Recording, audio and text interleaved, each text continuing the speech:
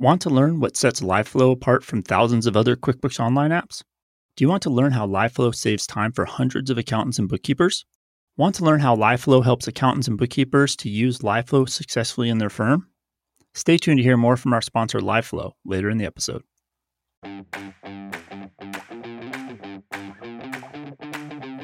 At a certain point, the lack of enforcement is a problem for the accounting profession. And people don't see the value in what we do because they know they're not going to get audited, or they feel like they're never going to get audited because the odds are extremely, extremely low. They're so low. Coming to you weekly from the OnPay recording studio, this is the Cloud Accounting Podcast.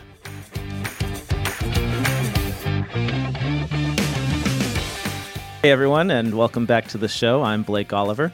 And I'm David Leary. And I just realized we need to update that bumper, David. We got to update the video. We got to update what I say. We got there's so many updates. Well, I think it's a year, but we'll get it done eventually. We'll get all this rebranded. We had two options. We could have done the classic rebrand where you do all the work and then you unveil it, and that's it. It's all done. But we're not that organized to get that together, so we're doing it slowly. Well, even if you do that, it's very hard. I mean, for years, you're finding the old stuff. Right. So, it's a soft launch of the accounting podcast,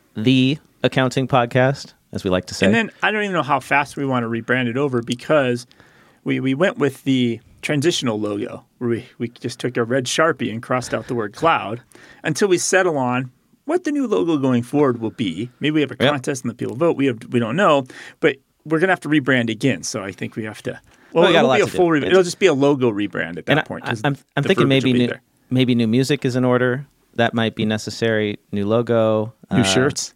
New shirts. Yep. New stickers. Yes. Well, David, today we are talking about the ROI of IRS audits and FedNow's payment network that is launching in July. Those are our two top stories. But first, I was thinking we could get to some listener mail. We haven't talked about listener mail in a while. We haven't read listener mail in a while. Jump in. This is a tweet from Steven. He said a while back, "Hey, Blake, I appreciate all of your work regarding the 150-hour rule and trying to shake up the current accounting model. One additional thought/concern I had, which I don't know if you've mentioned, relates to accounting standards and compliance. I'm all for these things in concept, but in practice, these things are onerous to abide by and can only be sustained when you have an adequate number of people to know and document them. To me, when I look at an audit report, it's accountants talking to each other and holding ourselves accountable. Clients are just checking a box. We try to say, let's show value, but for us to do all of our back-end work, we rarely have time to do that value-added work, and audits, for example, remain commoditized. Anyway, thank you." Thank you, Stephen. And I think you have a great point. Audits are commoditized, and that is the root problem of our talent crisis in the accounting profession. If you really dig down to it, it's the fact that 2/3 of grads go into audit, and every audit is essentially the same. It's essentially the same to the end user, to that client that needs to get the audit done. Now, you might say, well, an audit by BDO is not an audit by Deloitte. But among firms of a certain class, it is really the same, right? Nobody can tell the difference between, nobody cares. No investor cares about nobody's delivering additional value, innovation around the audit. You're buying an opinion, right? That's what you're buying, right? You just need to get through it. There's no creativity around it. It's all just delivered. Like you said, a commodity. It's orange juice. How could we increase the value of audit? Well, we could make it less of a commodity, make audit reports different.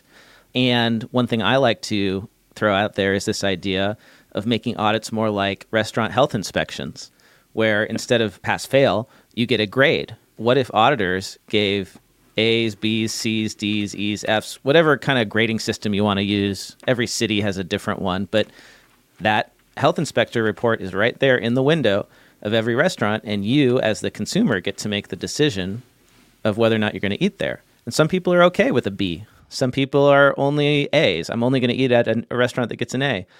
I think there's a lot that we could do to increase the value of audit just by making audit reports more useful to investors. And I think one way they tried to do that in the past recently was with this critical audit matter concept. We talked about that in the case of SVB, Silicon Valley Bank. Yeah. And the problem with critical audit matters is that it's still up to the auditor's discretion as to whether or not to include those, and the auditors are paid by the client, so they don't want to issue critical audit matters. So like this whole hitting them with a stick at the PCAOB doesn't work. It doesn't get them to actually like do more valuable audits, because what in the end they're selling is an audit opinion and the client pays the auditors. So like the way we could do it, big picture, right, is we change it so that clients don't pay their auditors and they don't select them, that some other organization selects the auditor and pays the auditor. So the auditors are no longer beholden to the clients for the fees. And then we make it more discretionary as to, what is included in that audit opinion. And we actually create like a grading system for audits. So like the quality of financial statements has a grade associated with it. I think that would be fascinating. I would love to read audit opinions. Or like if the board members had to pay for the audit separately and it wasn't the company paying, the board members they'd value the audit differently, right? And they would want to feel, maybe, I don't know, maybe board members don't care. Well, so right now it's the audit committee, which consists of the board that selects and pays the auditors. I mean, they pay it out of the company funds, right? But the problem, I think, is that like in a lot of public companies, the board is not aligned with the actual real investors, like the you Main and me, David. Investors, because they have, for them, any bad news is going to hurt their existing investment they're sitting on. Exactly. Right. Yeah. Yeah. So auditors, if we want auditors to be truly independent, they need to be selected and paid by somebody else. So anyway, enough on that. Let's get to another message. Let's see. This is from David. David said, "Hi, Blake. My name is David. I'm an auditor at a Canadian national firm out of Ottawa. I've been listening to the podcast for a few months now and have had your article, 'Our Obsession with Hours is Destroying the Accounting Profession,' saved with the intention of reaching out. Simply put, I'd love to get more detail on what you've brainstormed as tangible metrics to replace billable hours as the dominant metric for individual performance in firms. My mentor, who is a partner at the firm, is very supportive and open-minded to new ways of working and thinking.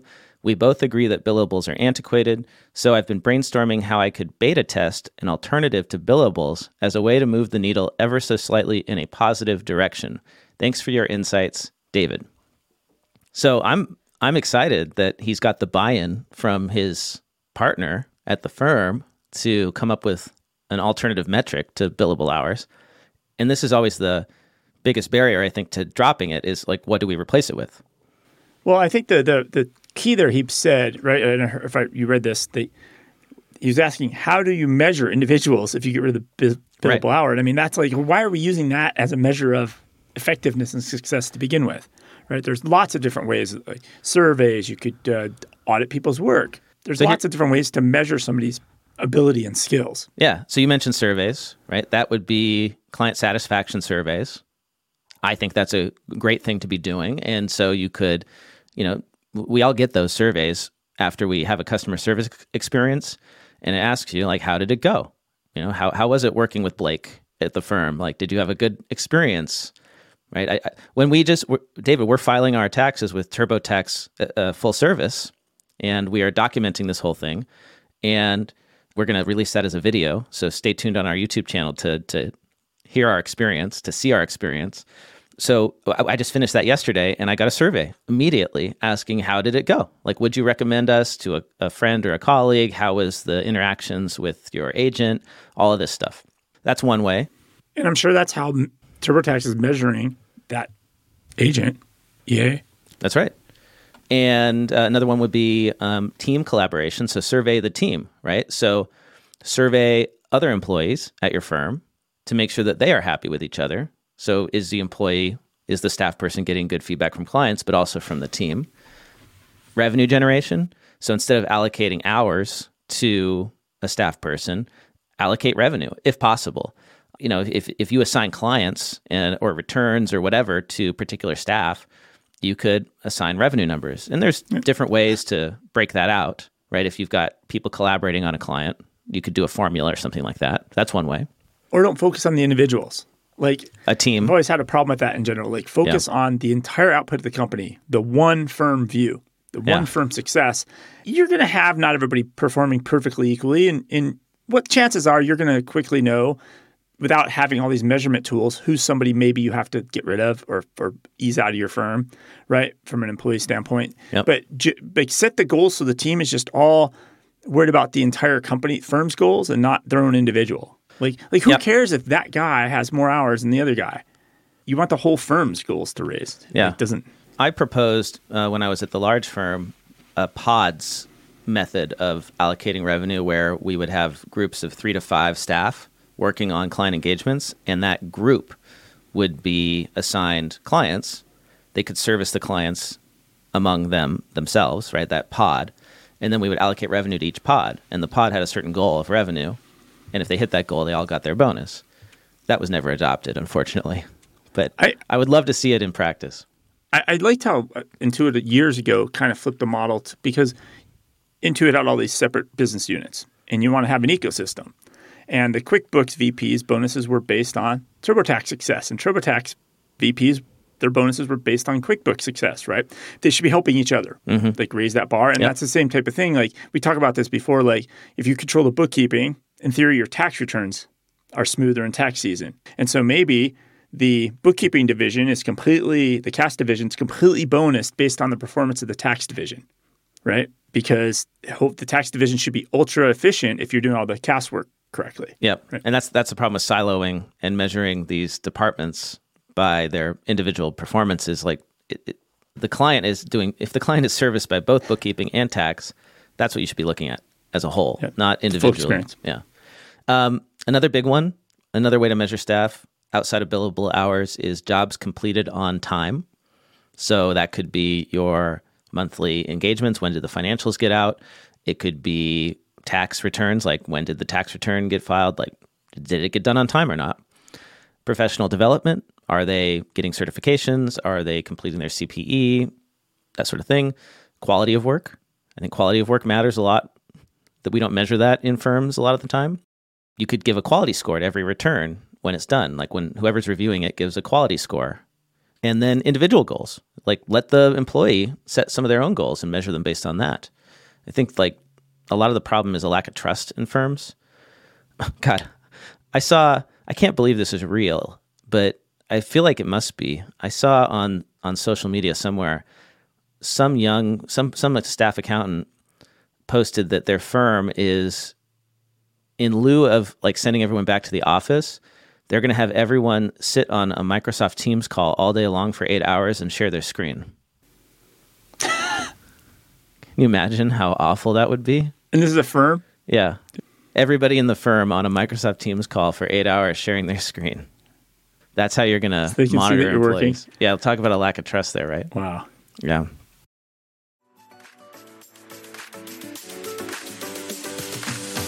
This episode of the Cloud Accounting Podcast is sponsored by LiveFlow. Think about this. If you have approximately 60 clients and create 5 reports a month for each of them, that's over 3,500 reports a year. And let's say you're really fast and it only takes you 1 minute per report.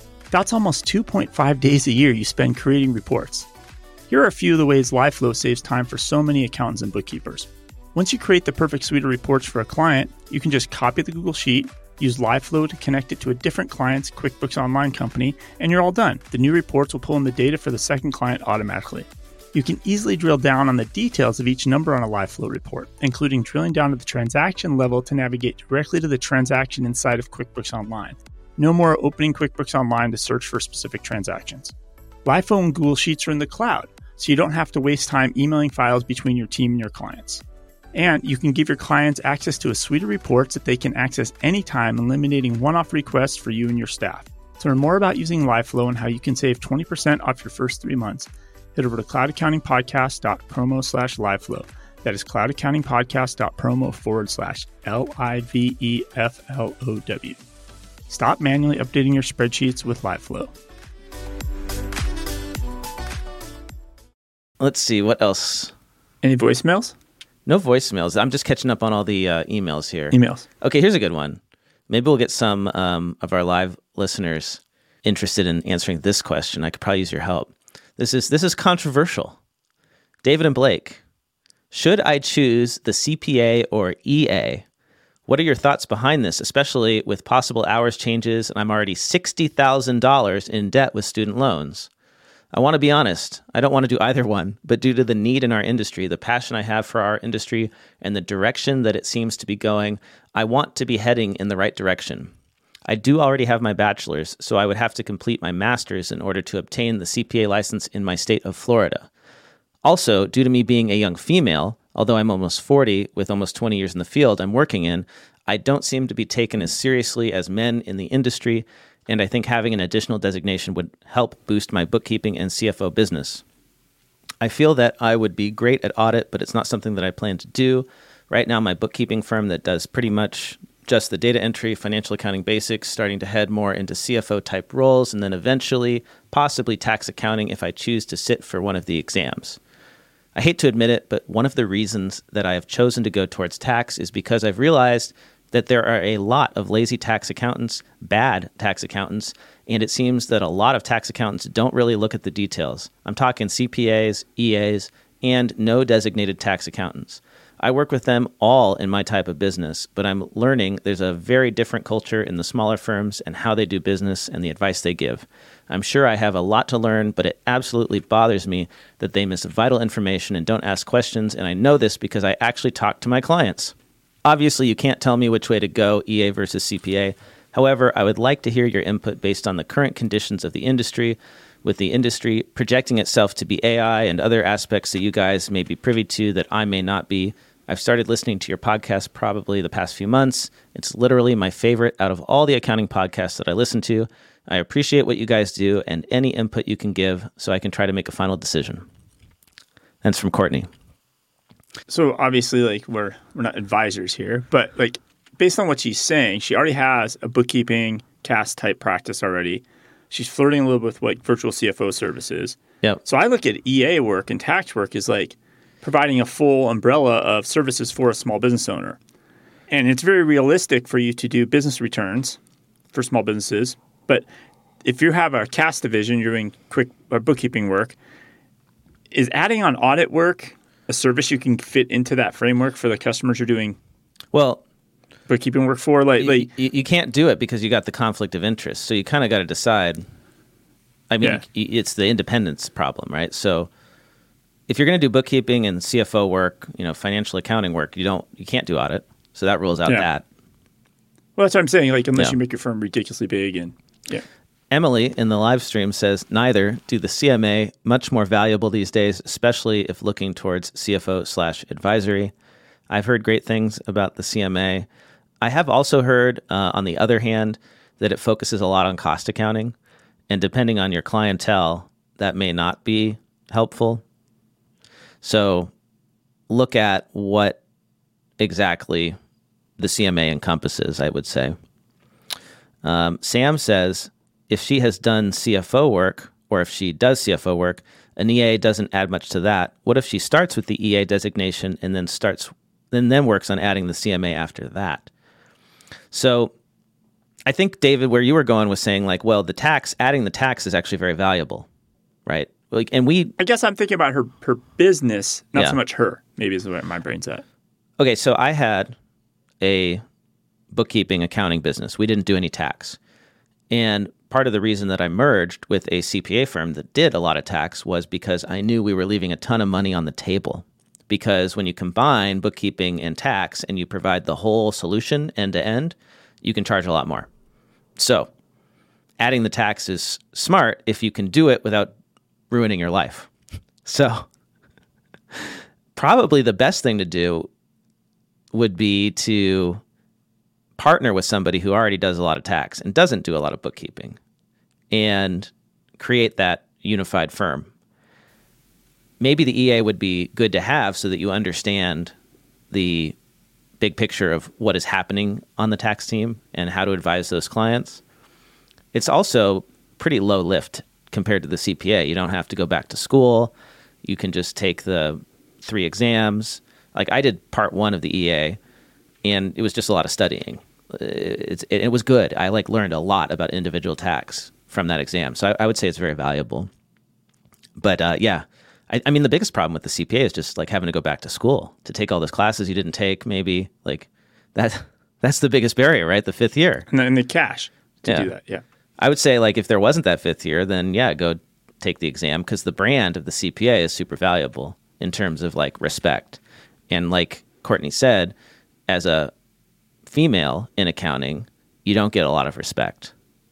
And I know personally, not being female, but having added as a male who added CPA to the end of my name, it really helped a lot in terms of respect from clients. The brand is excellent. Romeo said, how many 1040 clients actually need bookkeeping though? I would say that a lot of 1040 clients would happily pass off the bookkeeping for their Schedule C if it was cost effective. But you have to roll that into the tax return fee and make it all one price. Yeah. And so charge monthly or quarterly for all of the bookkeeping and advisory work and then throw in the tax return. So don't charge for the tax return. The tax return is free as long as you're a client of the firm. And that shifts people's thinking because then they're not comparing you to the price of the tax return down the street because you're offering bookkeeping and advisory, whatever you want to call advisory, however you define it. But you have a huge advantage then. Like I was just talking with a friend from college who he's been the CEO of several startups and now he's starting an executive coaching business. And I'm sure he's going to be making really good money from his executive coaching business. He's not going to have a ton of transactions every month. Is it worth his time to do all the bookkeeping and accounting? I'm sure if it was a couple $100 a month, he would happily hand it off. And think about that. A couple $100 a month over the course of a year is $2,400.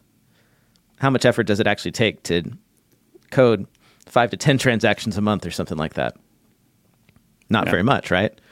So you're looking at a pretty good price as a preparer. Maybe you charge a little more. I don't know. I was just out.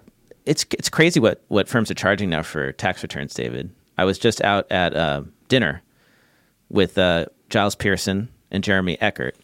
Do you remember Giles? I know Giles very well. Yeah. Founder of or CEO of Accountests. And I got to meet Jeremy on a hike and at this dinner recently. And Jeremy's a small firm owner here in the Phoenix area, out in Peoria. And he was saying that they get referrals from larger firms that have set their minimum now at $10,000 for a return. This is why I got fired. Yeah. Probably. Yeah. So TurboTax is charging $1,500 for a full service business. So let's say that's the floor. It really should be the floor. You shouldn't be charging less than Intuit is charging for their full service, right? So $1,500 is the floor. And let's say if you're a small firm, $10K is the ceiling. You got a lot of wiggle room in there. Or even if you want to go undercut Intuit, you should be charging $1,400. Like you can still say, look, we're cheaper than Intuit, but don't. But you're right. Like I've seen this. I don't know. I went to these multi-use these offices suites, right? Yeah. There's a dentist, there's a counselor, there's all these people. And I walked by the one accounting firm. I should take a photo of this. Their door. They had a little flyer on the door, and like returns are $160. Like, I don't have what? For an individual return, $160. Yeah, individual returns. I know there's folks out there preparing business returns for like under $1,000. Yeah, there's a lot, and the market is saying you can charge more, and you can especially charge more if you're doing the year-round talking with the client, helping them out, helping them with their bookkeeping. Maybe they're doing the bookkeeping, but you're just checking in every now and then. Like, there's a lot you can be doing. So it sounds like if you do the ROI on this, getting the EA and adding tax to her practice might be more valuable than just getting the CPA letters. Unless she wants to have bosses and be in a career. But the CPA is valuable, but it's so time consuming. It's really hard to get as a firm owner. It took me like 5 years because I was working the whole time. It just takes forever. And the exams and all that. So as much as I hate to say it, I think the short-term benefit would be, add the EA, add tax. But I mean, you don't even need to get the EA because if you just partner with somebody who does tax, then you could run that business as a business owner and don't get sucked into all the tax stuff. I think that's the problem too. And that's the real risk of like getting into encourage somebody on your staff to time both emails together, encourage somebody in your staff to become an EA. All right, next Next item out of the mailbag here. I'm catching up. This is good. William said, just started listening to the podcast. Very relevant and easy to understand for someone like me who is entering my senior year, graduating with an accounting degree. Would love to see if you can give advice for young professionals. I understand that may not be in the scope of your podcast. Questions like how to discuss salary for entry-level staff accountant positions and asking for appropriate compensation. You guys talk about the starting salary issue. Any advice on how it would be suited for recent graduates to talk about this? You also mentioned that computer science/technology-related jobs will hire at a higher starting salary. As I heard from CS students from my school, I wish firms would do that as well because as a future accountant, we know we will have to work hard and bring our best value to the table. I completely understand that firm partners hesitate to pay generously for beginners, but as an employer, not offering a competitive starting salary can be discouraging. It can seem like the eagerness of a young, eager, and curious accountant like me will not be fairly rewarded, and it can be discouraging. Anyway, your podcast is intriguing, and I find it has no fluff or useless talk. You guys talk about current issues that make the profession fun to hear about. Accounting can be fun. Thanks, William. Thanks for writing in, and congrats on getting to your senior year. I guess you're entering your senior year, so you're looking for work. And I think my thing is it's way more than a salary negotiation. Like, you're better off negotiating how many hours you're going to work. like that's going to be way more beneficial to you than what the salary is. But I think the big thing is too many undergrads are signing letters of intent to go work for firms their junior year. Yeah. Or they're signing end of accounting 101. People are signing internship commitments for through the summer of their sophomore year. Like they're getting you when you're so young and naive, and then they're filling their funnel. Like there's no, like if they're getting you to commit to a salary your junior year, like make the firm sweat. No college student should be signing any commitment letters at all. Let them chase you in the free market when you graduate. Like the jobs will still be there. It's not like they're going to get filled up by somebody else. Yeah, that's a good point. Don't commit so soon. Yeah, there's a reason they want to lock you in that early, right? Yeah, because you're a junior at college. You're like, sounds like great. Pay me $40,000 a year. Like this is like the best, right? Right. Romeo says, I'm in the same boat as the asker. I somewhat regret not starting a job immediately after graduation, but there's seriously no way I would knock out the 4 exams with a full-time job. Yeah. Oh, trying to do it while you're working. Like, I mean, I wasn't working at a firm, but I had my own firm, and trying to do that, trying to work at the same time as doing the exams was so insanely difficult. And I didn't even have a kid yet. Romeo says, I had a junior year internship. I hardly remember it, and they hounded me for another internship a month before graduation. All right, David. That's all the mail that I've got in the mailbag. Oh, no, one more. So somebody wrote in and said that they saw AI inside of QBO. And I forwarded that to you. What were they talking about? Was that QBO or was that MailChimp? Well, so it looked like it was... like now MailChimp and QBO are starting to mix together. So on the customer's screen, there's a button that says Automated Lead Responder Beta. And if you click on that, it takes you to MailChimp. And it can draft you emails to your QuickBooks customers in MailChimp. Yeah, because QuickBooks is in a way is creating that CRM, especially for the accountants edition. That becomes a CRM for your firm. Mm-hmm. Right, all your clients are in there, and it's tying back to MailChimp. And I think if you're in the QuickBooks Accountant edition, you get free-ish MailChimp. I don't know how it works. I think you do now. I think you get free access to MailChimp or some level of MailChimp. Anyway, Todd, thank you for forwarding us that screenshot. And if any of you see AI cropping up inside of the products you're using, please let us know. We want to see them in the wild. It's not just theory anymore.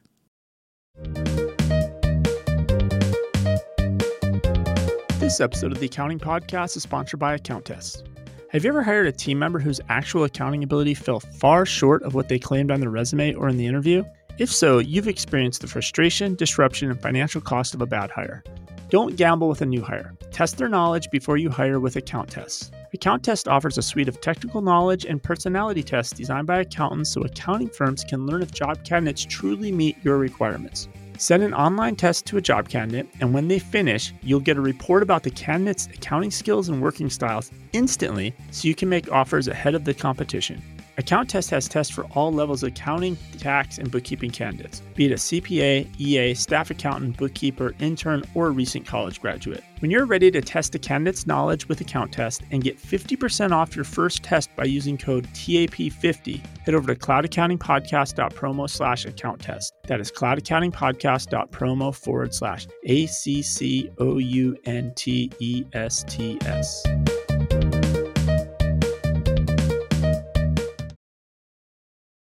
David, do you want to talk about FedNow, or do you want to talk about the ROI of IRS audits? We teased those two stories in the title of this episode, so we had better talk about them. So we'll talk about FedNow. So we'll work backwards a little bit, right? If you think about... Remind me, what is FedNow? Yeah, so FedNow is the Federal Reserve's payment network. So it's going to think of it as a replacement for ACH. But is it going to replace ACH? Well, not everything's going to replace everything, but it could. A big chunk of it could replace ACH. So right now the banks run ACH, right? Or it's so ACH is like all bank, but it's a level playing field. All banks get to participate in ACH. Mm-hmm. It's standard. It's 1972 technology. It's reliable, but it's also it's like QuickBooks Desktop. Right? It still works. It's 3 days. You know, your bank has a day. The ACH bank or the ACH network has a day. Then the receiving bank has a day. So it takes 3 days for ACH money to move around. But they've speeded that up, right? Well, not really. So the bigger banks got into bed and they created the RTP network. So that's real-time payments. So think like Zelle. You know, like Zelle works if you're at Bank of America and Chase. Yeah. But if you're at some credit union or a small regional bank, you can't use Zelle to send money. They didn't invite everybody else to the game.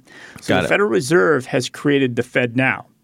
And it's going to allow all these banks that got left out of the payments game to move money around on these rails. And it's going to enable instant payments. So this is rolling out in July.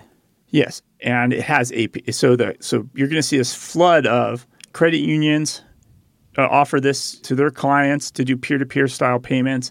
You're going to see apps use this, so it has APIs built on top of it. And the way it works, they're really thinking this is going to be huge in small business because it's going to be instant payments. And the way it works, it's not like currently in the ACH system, you can set up like auto pull, right? I can auto debit money from you, Blake, out of your account. Right. The way this works, because it's a little bit more secure and a little bit more protected, there's this concept of a wallet. Like a blockchain wallet? Well, I wouldn't say like that. So I have to request from you money. So Blake, I need $300 for this bill I'm sending you, whatever, right? And then you approve it, and then the money comes out. So I don't have access directly to your bank account numbers to pull that money out. It's almost like there's a wallet in the way, to some extent. But it's going to probably really enable a lot of instant payments, and it's going to be really popular with businesses. Okay, in fact, there's... So I'm sorry, I got to stop you on this wallet concept because that sounds really great to me because one of the problems with ACH is if you give somebody your account routing number and then you later change banks, now you have to go and give your account and routing number. You have to change that everywhere. So is this wallet address going to act as like a middleman? So I no longer have to do that? I can just change my... But you can connect any bank on the back end? That I don't know. Because that would be fantastic, right? Because then there are ties to these conversations, though, to the whole, remember talking about before, they want to have the post office kind of be a bank and everybody gets their account. So like when they distributed PPP funds, they just want to shove that money right into people's bank accounts or their FedNow account. Right. But the payments rails for FedNow are officially coming out. So the Federal Reserve Bank is going to run this stuff. Like they're going to oversee the technology. Yes. Okay. And this opens it up to all these other banks because it wasn't. But are the big banks going to participate? Well, the big banks have their own real-time payments. So why network. would they participate in this one? They probably will because there's APIs, apps are starting to do it. So one of the app news I have is there's an app called Forward AI, and there's a company called Forward AI. They launched a new product called Forwardly. And basically what Forwardly is currently doing, it offers instant payments. So you could have payments with your clients instantly using the RTP network. But they said they are going to support the FedNow service on its launch in July, which basically opens it up to 10,000 additional banks. And And that's really the key of the FedNow. You're going to have instant payments now truly happening because everybody's going to be on the FedNow network. And so you're going to see apps. I have zero doubt your Bill.coms, your Melios, like everybody's going to be using FedNow to move money. So this could be the end of ACH. How much is it going to cost? Or a big chunk of ACH, a big chunk. So, and they're saying anything under $500,000 is probably going to go through this network. Yeah. And it's a lot cheaper. So it's instant payments for cheaper. And how much does it cost? I think the fees are going to be, I don't know how much the Fed's charging the apps to use the APIs to do this, but then the apps determine the fees. Really. Right. But I mean, the Fed got to charge is it per transaction? Is it percentage? Like how does it actually? That I don't know how that's happening. Okay. So they just want to collect data. So my story this week is from the Washington Post. How much did Congress lose by defunding the IRS? Way more than we thought. And the thing that really stuck out to me is this chart here that you can see on the screen if you're in our live stream. If you're listening on the podcast, I will do my best to describe it. The chart is titled, How Much the IRS Gets Back for Each Dollar It Spends Auditing. And this is for in-person audits from 2010 to 2014. And on the chart, we've got income percentiles going down on the left to the poor, the 5th percentile, all the way up to the 99.9% on the right, the rich, as the Washington Post has described them.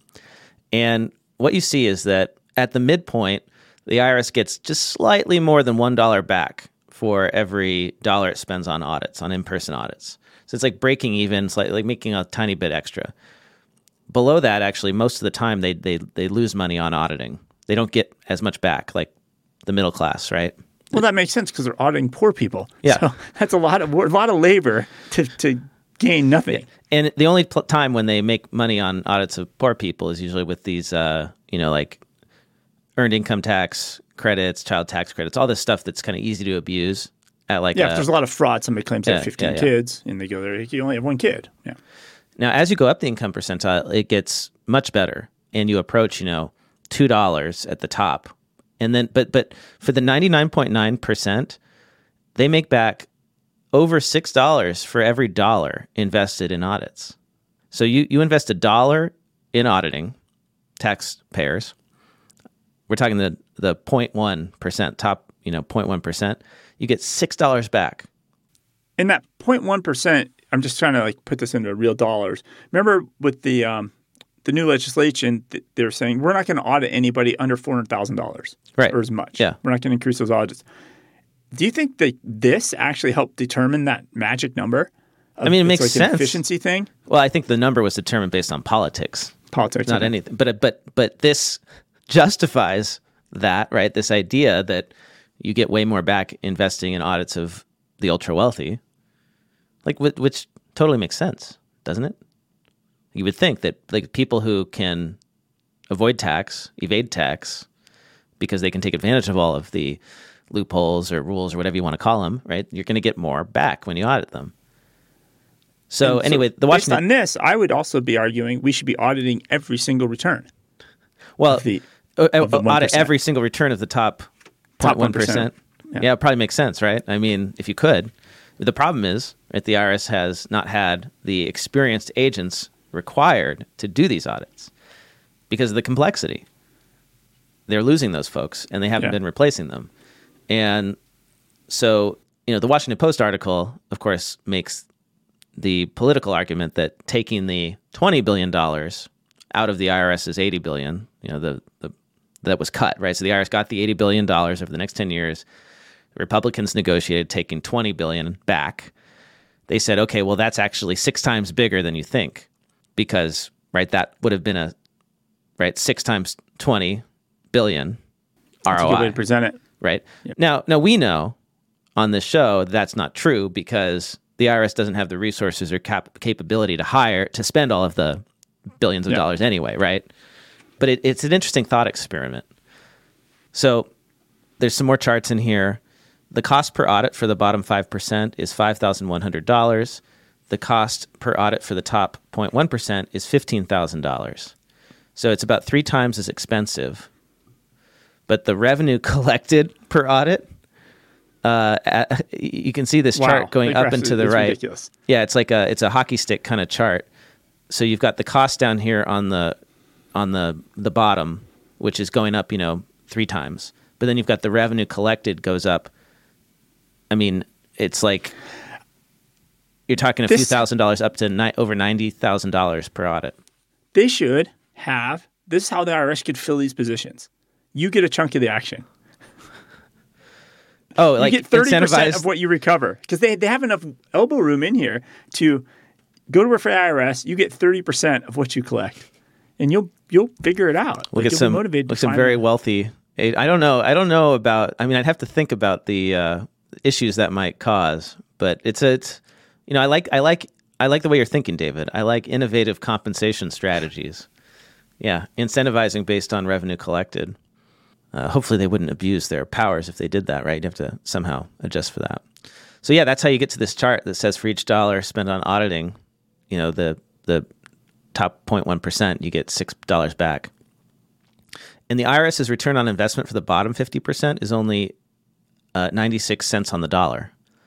So by that logic, right, you should not increase audits on anyone in the bottom 50% of income. Yeah, because we're spending $1,500 we're losing money. Bust somebody for falsely claiming $1,400. Yeah, you're spending $5,000 to audit somebody who and you're not going to get $5,000 back, right?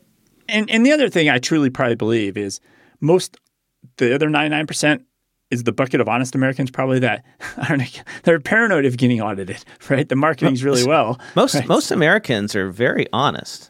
Like studies show that the vast majority of Americans are honest on their taxes. And so like you should be investing the money, not auditing all those folks, but audit the people who, are abusing the system. Or run the IRS as a business. Like if you were managing a business, it's such an easy decision, right? Think about it that way. So the chart also shows, so I said for the bottom 50%, you get 96 cents for every dollar you spend. So you lose a little bit of money. You're losing 4% of your investment, if you look at it that way. And then for the top 1%, you get $3.18 back for every dollar invested. So 3x your investment. In the top 0.1%, you get $6.29 for every dollar you invest. Isn't it funny how like none of this makes it into the mainstream news? Like nobody's talking about this. Nobody looks at the numbers these ways. And I know that like most CPAs are conservative and they have somewhat of an adversarial relationship with the IRS. If you're representing clients, like you don't want the IRS to have more resources, right? That's been sort of the general feeling for years and years is we want to defend our clients, right? We don't want the IRS going after our clients. But zoom out big picture and like more audits of high net worth individuals, extremely high net worth individuals, we're talking people making millions and billions of dollars, would be great for the accounting profession because they would need us to defend them. And they would need us to come up with legal strategies and they wouldn't be falling victim to all of these, ERC mills that are able to do what they do because nobody's auditing these people, right? Like it's at a certain point, the lack of enforcement is a problem for the accounting profession. And people don't see the value in what we do because they know they're not going to get audited or they feel like they're never going to get audited because the odds are extremely, extremely low. They're so low. Yeah, even if you follow that TikTok tax advice. Yeah. And so still safe. You want to know why they don't value what we do? Because IRS audits of millionaires have declined from about 9% of returns before 2008 to less than 2% of returns in 2020. Yeah, because if the IRS was auditing more people would be like, oh man, I have my ducks buttoned up. I'm going to pay my accountant more to make sure my stuff's together because I don't want to get audited. But if there's no fear of an audit, why would I want to pay an accountant? I'll just use TurboTax. Yeah. Well, or I'll just I'll do sloppy bookkeeping. I'll do it myself. Yeah, exactly. Right. Like we're talking about people with more than $1 million in income. I doubt they're doing it themselves. Yes, but I mean, why would you pay a premium to your accountant if there's no fear of being audited? Like, exactly. What's the value? Right. That's what hurts us. So if audits are too low, the profession loses value. What we do loses value because there's no fear. Yeah. So the accountants should be wanting to fund the IRS to create that fear, stoke the fear. So we've gone from 9 to 12% audits down to 1.8% audits for those with more than $1 million in income. For all individual taxpayers, it's 0.3%. So 0.3%. We're not talking 3%. It's not 3 in 100. It's 3 in 1,000. That's really low.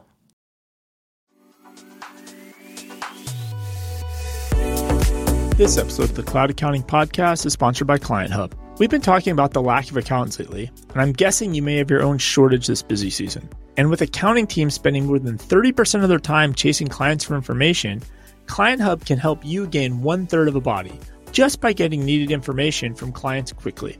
Client Hub automatically sends your clients a task for each expense or deposit marked as uncategorized in QuickBooks. Your client then can respond via their simple web experience or even their highly rated mobile app. Your team will save hours of time, and the best part that it's free. Introducing the free Client Hub recategorization plan. Client Hub is bringing the freemium business model to accounting apps. They are so confident that you, your team, and your clients will love the free recategorize plan that it will lead you to implement all the features of the award-winning Client Hub into your firm's workflows and communications. Using Client Hub in your workflow is a guaranteed ROI, especially since it's free. To get Client Hub's new recategorized plan for free, head over to cloudaccountingpodcast.promo/clienthub. That is cloudaccountingpodcast.promo/CLIENTHUB. So we can transition from that to the UK's Tax Payment and Customs Authority. So we've probably talked about it, you've probably heard about it, Making Tax Digital. Yeah, I've heard about Making Tax Digital. Yeah. Making Tax Digital. So and that's in the UK. The UK, that's the HMRC. Yeah, everybody has to file. Well, explain to me the Making Tax Digital thing again. So actually, I put in the private chat a tweet I did in 2017 or 2018. If you pull that up, well, I check this out. So the HMRC, we should acknowledge this at first. It used to be Her Majesty Revenue and Customs, and now it is now His Majesty Revenue and Customs because now there's a king, right? The Queen has passed, and now there's a king, so they've had to rebrand that. But I also noticed they've rebranded it, and they tend to just say HM Revenue and Customs. They've kind of pulled back the tie to the crown a little bit on that. But if you go to that tweet, we were at QuickBooks Connect, I think, in 2018, and they brought in at that time, for lack of better terms, the CEO of this division, right? And they were launching Making Tax Digital, and it felt like a startup pitch, right? Of the hottest tech investment, hottest tech company ever, and it was very grandiose. And the vision is every single thing you do is going to be filed electronically. We're going to have APIs. We're going to have this, and all your sales tax, your VAT tax, right, is all going to be electronic. Everything, but this really starts to add up in costs. And what's happened now, they've started having reports coming out because there's been so many costs and delays. I think originally they wanted to have this out in 2020. Mm-hmm. It's now expected to cost the government $1.3 billion, 5 times the original forecast. But then the businesses themselves, the original forecast was only going to cost pounds. But for each business itself, they estimated at first it was going to cost each business £330, and now the reality is probably going to cost each business £1,000. So to the cost change of your systems, right? Yeah. To change your systems to become electronic to file these things, and now they're also having problems with just the execution and the way it's been rolled out. For example, in the single year, transferring VAT records into their new systems created errors totaling more than the MTD is expected to generate by 2033, 2034. So the volume dollar figure of the errors that were put into the system last year, this new electronic system, are the total of what they expect the revenues to be until basically the next decade, 2033, 2034. Well, so it's just canceling it all out? It's like a big mess. It's not they built the system and it's just been poorly executed. Oh, no. It goes back to, remember, the whole California payroll system or the California accounting system that they're replacing, right, from scratch, or that payroll system up in Canada, these government rules. And this is what scares me about, let's just rebuild the IRS, right, from scratch. Well, it'll never happen. It'll never get out the door and never work. Well, I don't think that's quite fair, David, because this is trying to change an existing agency, try to modernize something that's been in place forever, and we see how that works, right? It's almost impossible once the bureaucrats are entrenched, whether they're in government or they're in a technology company. It's impossible to change. So the only way to actually make a change is to disrupt, and it might be an outside disruptor, or you create your own disruptor. So that's why I've advocated for. I don't know if I've said this on the show, but I like to talk about this idea of like create an IRS 2.0, create a new parallel IRS, on the side, and then allow a subset of taxpayers to opt in to the new agency, which is completely started from scratch. Like if you started the IRS all over again, what would it be like if you had a new revenue service? Like that's the way to do it. Create a disruptor and say, if you've got a 1040, an easy 1040, you can file with this agency instead of this one. And you gradually move everything over, right? And you shut down the old one.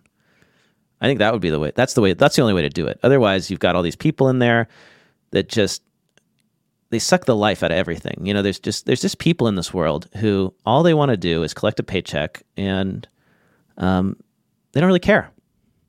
They don't really care that everything sucks. Like they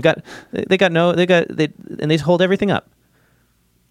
Like those people, you can't change those people, right? I mean, you need people like that out there, like making the cogs of the world turn, but they're not going to innovate.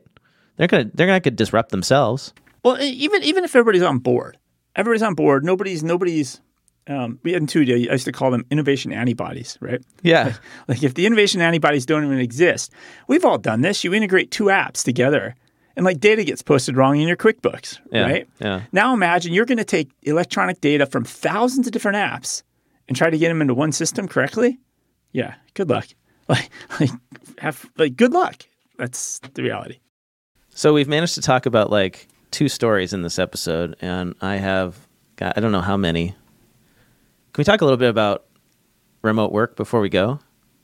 We talked about it at the beginning a little bit, right? So did I say that my wife's company is doing they're big like Fortune. They might be Fortune 10. I don't know. Giant. Not on air, but I think you've talked to me a little bit. So they're doing a return to office, right? Everybody's trying to get people back to the office. I feel like this has been going on now for like years. And so she's been working she got hired remotely, and now she might have to go to an office. And the thing that's crazy about it is that her team is not in that office. They're all over the country. So they might all have to go back to the office just to dial into Microsoft Teams calls from their cubicles in the offices. I used to hate when I go up to the Bay Area and I go to the Intuit campus. Yeah. It's like 20 buildings. It's spread out. And I'd travel all over the Bay Area, and then I'd be in a conference room, and nobody actually in Mountain View is in the conference room. They're all at their own desks dialing in through a Zoom call. I'm like, this is crazy. Like, why do I travel over here if we're not going to do face-to-face? So Elon Musk is the anti-remote work. He's the antibody to remote work. He hates remote work. And ever since he said it, I've been wanting to talk about this quote. He said that remote work, where's his quote? Morally wrong. Yeah, he called remote work morally wrong. And like, I hate the fact that such a brilliant guy is so wrong about this issue, right? Do we have a slightly jaded or different view? I mean, I've worked remotely for a very, very long time, but I also don't think it's for everybody. It's not for everybody. No. I think it's a small percentage at best. But 10% can handle it. He called remote work morally wrong bullshit. He said it's morally wrong for remote workers to work from home while others, such as those preparing and delivering food, cannot. He said he compared remote work to a let them eat cake scenario and said that the laptop classes are living in la la land. He believes that remote workers need to, quote, get off the goddamn moral high horse with the work from home bullshit because they're asking everyone else to not work from home while they do. I mean, I could see his classist argument. Yeah, I mean, that's true. It's not fair. It isn't fair. But like, I feel like the whole return to office thing, like the reason all these managers want to bring everyone back to the office is because they suck at managing. Yeah. Like they haven't bothered to learn how to manage people in a way other than, walking around. Well, the then if you work office. from home and you're not driving, you don't need an electric car to drive to places. So Yeah, so it's very self-serving, right? Very self-serving. And then the last time, even if he's going to be on his high horse about elitism, I haven't seen him on a Southwest flight ever. Like, come fly with the rest of us, Elon. Oh, yeah, commute with the rest of us, right? The hour-long commutes. And it's crazy because all the studies show that people work more when they work from home. Hey, Heather. Heather Smith is on the live stream. She says, early morning hello from Australia, 3:30 a.m. here. Wow. Thanks for joining us, Heather. Bright and early. I mean, it's not even bright. It's just early. Still the middle of the night. Great to have you with us. I have a fun app news story you might want to find interesting. All right, let's do it. So I put a link in to this website. So ESG accounting startup OmniView secures $3 million in seed funding. And what caught my eye is they rebranded. They used to be called ESG Gen, but they basically refer to themselves as the QuickBooks for ESG. They're basically like a London-based software engine, providing ESG accounting, and they believe like they're gonna be the go-to credit bureau for non-financial and ESG data. So their website, they have all the buzzwords everywhere, but they're about to launch something that I just read, and I'm like, this is so dumb and such bullshit. I'll read the sentence here. OmniView is soon to launch a fully automated real-time business CO2e estimator tool called View CO2e. It's in CO2 carbon, right? Allowing UK and EU businesses to view and report their CO2e impacts securely by connecting their bank account for less than £5 a month. So basically, they're going to use bank feeds to figure out your CO2 output. It's such bullshit. It's bullshit. It is total bullshit. And then they have a whole accounting page because they want to get accounting firms to like add these services as a value add, right? For your clients. Can we just focus on doing like good financial reporting before we get obsessed with ESG? Like, yeah, because it's just going to be more shit done wrong, right? Yeah, well, and we're just adding more stuff to the financial statements. Silicon Valley Bank's financial statements before they collapsed, right? Their annual 2022 report was 180 pages, and the most important piece of information that would have helped us figure out whether they were going to collapse or not was like a footnote, like a tiny line. Like simplify. We need to reduce complexity, not introduce more complexity. And ESG is these apps will do. These apps are gonna. ESG is just the distraction. It's because we can't fix accounting standards and make them more useful. We're going to go off and do this other thing now. We're creating new standards. You create new standards. Else. We're really good at creating more accounting standards. We're not very good at creating simplifying accounting standards. And we don't, as a profession, when was the last time we advocated for tax simplification, which is desperately needed? Yeah. I mean, we've always viewed tax complexity as a good thing, but you get to a certain point and it becomes too much and it destroys our lives as tax professionals. Or where's the regulations on, and you've talked about this before, like how many hours a firm runs, right? Like every firm would fail ESG scores, right? Because one part of that is your governance and how you treat your employees, right? It should be, but we can define ESG however we want, so we won't count that. Heather has some news from Australia for us. On 15th June, Xero Australia announced price increases. These are the third price increases in 2 years. Noting one of those price increases was due to a delay at the start of the pandemic, so it got squished into 2 years. Okay, so 3 price increases in 2 years. Is that typical? Like, does Intuit do that here, David? I think they usually just do it annually, right? At most? It's about every 18 months, it feels like. That's the cadence. But I've never heard of them like, we skipped a year, so we're going to double up. So to counter that, on June 16th, Intuit Australia sent an email to their partners offering partners $2.50 per month on any plan for 2 years. This is a direct offer only to partners. Wow, that is insanely cheap. I thought I saw a tweet today go by. So Intuit Accountants, QuickBooks Accountants Edition, like the global version or something, is offering for global customers like $1 a month subscriptions or something. $1 a month. This is like dumping. I mean, is this even legal? Like, can you, Like, but then again, like what's zero cost in the States compared to QuickBooks? I know, right? Actually, it's insanely. I mean, some of the plans can be like $2, $8 if you're a partner, right? That's what makes it a great deal. Is like if you get all your clients on zero, especially the smaller ones, it's like the price difference is insane. But if you're in first place, you raise the prices. It's so funny how it's completely flipped. Here in the United States, you got Xero undercutting QuickBooks, and over in Australia and New Zealand, it's complete opposite. Yeah. Josh McGowan's on the live stream, and he says, huge congrats on the 1 million downloads and the rebrand. Thank you, Josh. Thank you. We really appreciate that. 1 million downloads. It was a big milestone, and now we are the Accounting Podcast. Hopefully our listeners will enjoy the. I don't think our coverage is going to change that much. Because we already had done it. We've been doing this coverage for 2.5 years. We haven't changed much. Like, it's really just finally keeping the title catch up to what the hell we've been doing. But names matter. And I found that actually since we've changed the name, I've been thinking about it differently. Like the way I look for stories now, I'm looking for more broad stories. Tax, audit, accounting. Tech is there. It's still there, but it's like one leg on the stool. Yeah. All right. And we're touching politics. We're touching a little bit of everything. A little bit of everything. Blake, next week, I have news. I'm going to be in Atlanta, and I will be recording the podcast, the Accounting Podcast, from actually the OnPay studios. I'm going to be going into the OnPay office, and I'll record the podcast there. Oh, that's amazing. Yeah. So you'll be in the physical OnPay recording studio. That's awesome. Yes. Well, we'll look forward to that.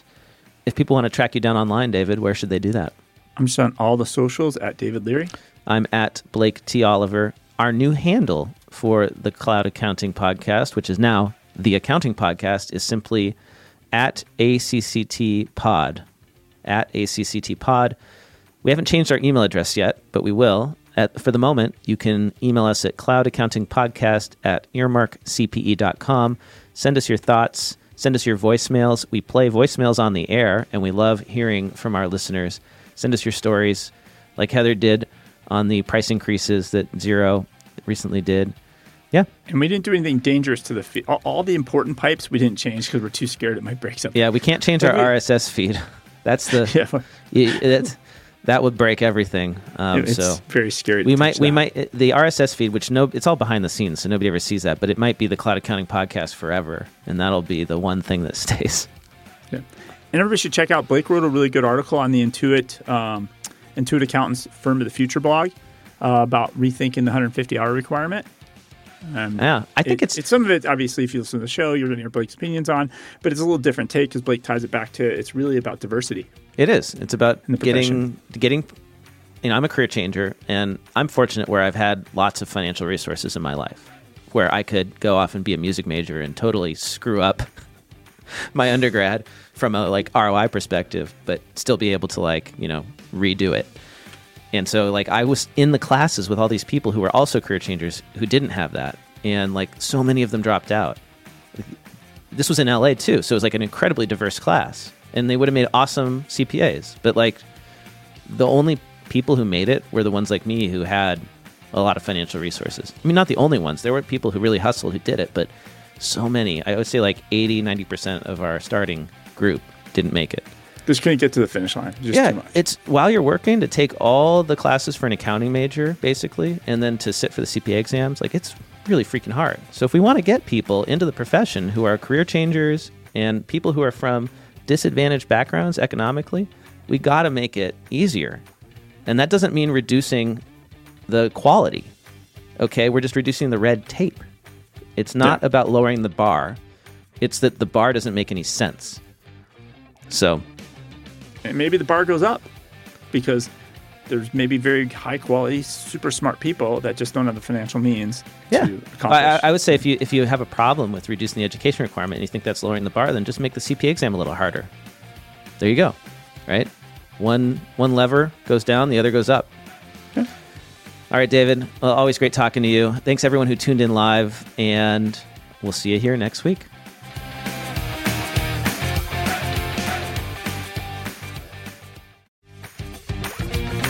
Time for the classifieds. Client Hub automatically sends your clients a task for each expense or deposit marked as uncategorized in QuickBooks. Your team will save hours of time, and the best part, that it's free. Introducing the free Client Hub Recategorized plan. Client Hub is bringing the freemium business model to accounting apps. They are so confident that you, your team, and your clients will love the free Recategorized plan that'll lead you to implement all the features of the award-winning Client Hub into your firm's workflows and communications. Using Client Hub in your workflow is a guaranteed ROI, especially since it is free. To schedule your demo, go to clienthub.app. That's clienthub.app. Is it possible to scale your firm while significantly reducing your workload so you can spend more time with your family? That's what Marie Phillips did when she tripled the revenues of her multi-seven-figure firm thanks to Future Firm Accelerate. Designed for busy firm owners, Future Firm Accelerate gives you the system, training, coaching, and the community you need to systemize your firm so that you can scale it while working less. The program is built around founder and CPA Ryan Lazanis' 6-part Future Firm framework, which he used to scale and sell his own firm, Zen Accounting, to a major international organization in just 5 short years. To learn more and join over 700 other modern firm owners scaling their businesses, go to www.futurefirmaccelerate.com. That's www.futurefirmaccelerate.com. We don't like uncategorized transactions, but we do like cats, and we love Uncat. Thousands of accountants and bookkeepers have switched from sending spreadsheets of uncategorized transactions to their clients every month to using Uncat. It's easy. Uncat syncs with QuickBooks and gets clients' responses back so fast you can close the books on time, every time. And you're going to love the price. Uncat is just $5 per month per client. And bonus, start a 14-day free trial at uncat.com and they'll send you a $5 Starbucks gift card. Get yours at uncat.com. Are you tired of spending hours manually adjusting your balance sheet and reconciling your accounts every month? Say hello to NetTracker. Automate tedious tasks such as adjustments for depreciation, prepaid expenses, accruals, and deferred revenue. With just a few clicks, selected balance sheet accounts are updated and reconciled. No more stress and hassle every month. NetTracker makes monthly financial reporting a breeze. Try it now with QuickBooks Online, Xero, or Sage Business Cloud, and see how much time and energy you can save. www.nettracker.com. That's www.nett-tracker.com. Your accounting clients don't want another shiny app they have to log into. They want to be met where they live, in their email inbox. FinDaily does just that. FinDaily automates the communication of key financial data by sending it to your client's inbox daily. Try FinDaily out for free at findaily.io. That's findaily.io. Small accounting firms can rarely afford to have a full-time marketing person. Instead, someone on their team gets to wear the marketing hat in addition to their other responsibilities. Without a background in marketing, they struggle to know what to do that will get the best ROI for their efforts. That's why Benchmark Growth started the Marketing Mastermind for accounting firms. Your in-house marketing person gets guidance, tools, peer support, and accountability on how to execute an effective marketing strategy. Their newest cohort launches in June. Go to marketingforaccountingfirms.com/mastermind to learn more. marketingforaccountingfirms.com/mastermind. Sick of waiting for same-day ACH transfers that stick to bank hours or paying high fees for credit cards? Stop settling with slow payments and say hello to the future of AR with Forwardly, America's first accessible instant payment solution. With Forwardly, accountants in the USA can receive small business payments instantly, 24/7, 365 days a year, manage cash flow, and simplify accounting with automatic reconciliation. With generous partner rewards, ridiculously low fees, and no monthly charge, you can start thinking Forwardly at forwardly.com. That's forwardly.com. Want to get the word out about your newsletter, webinar, party, Facebook group, podcast, ebook, job posting, or that fancy Excel macro you just created? Why not let the listeners of the Cloud Accounting Podcast know by running a classified ad? Hit the show notes for the link to get more info.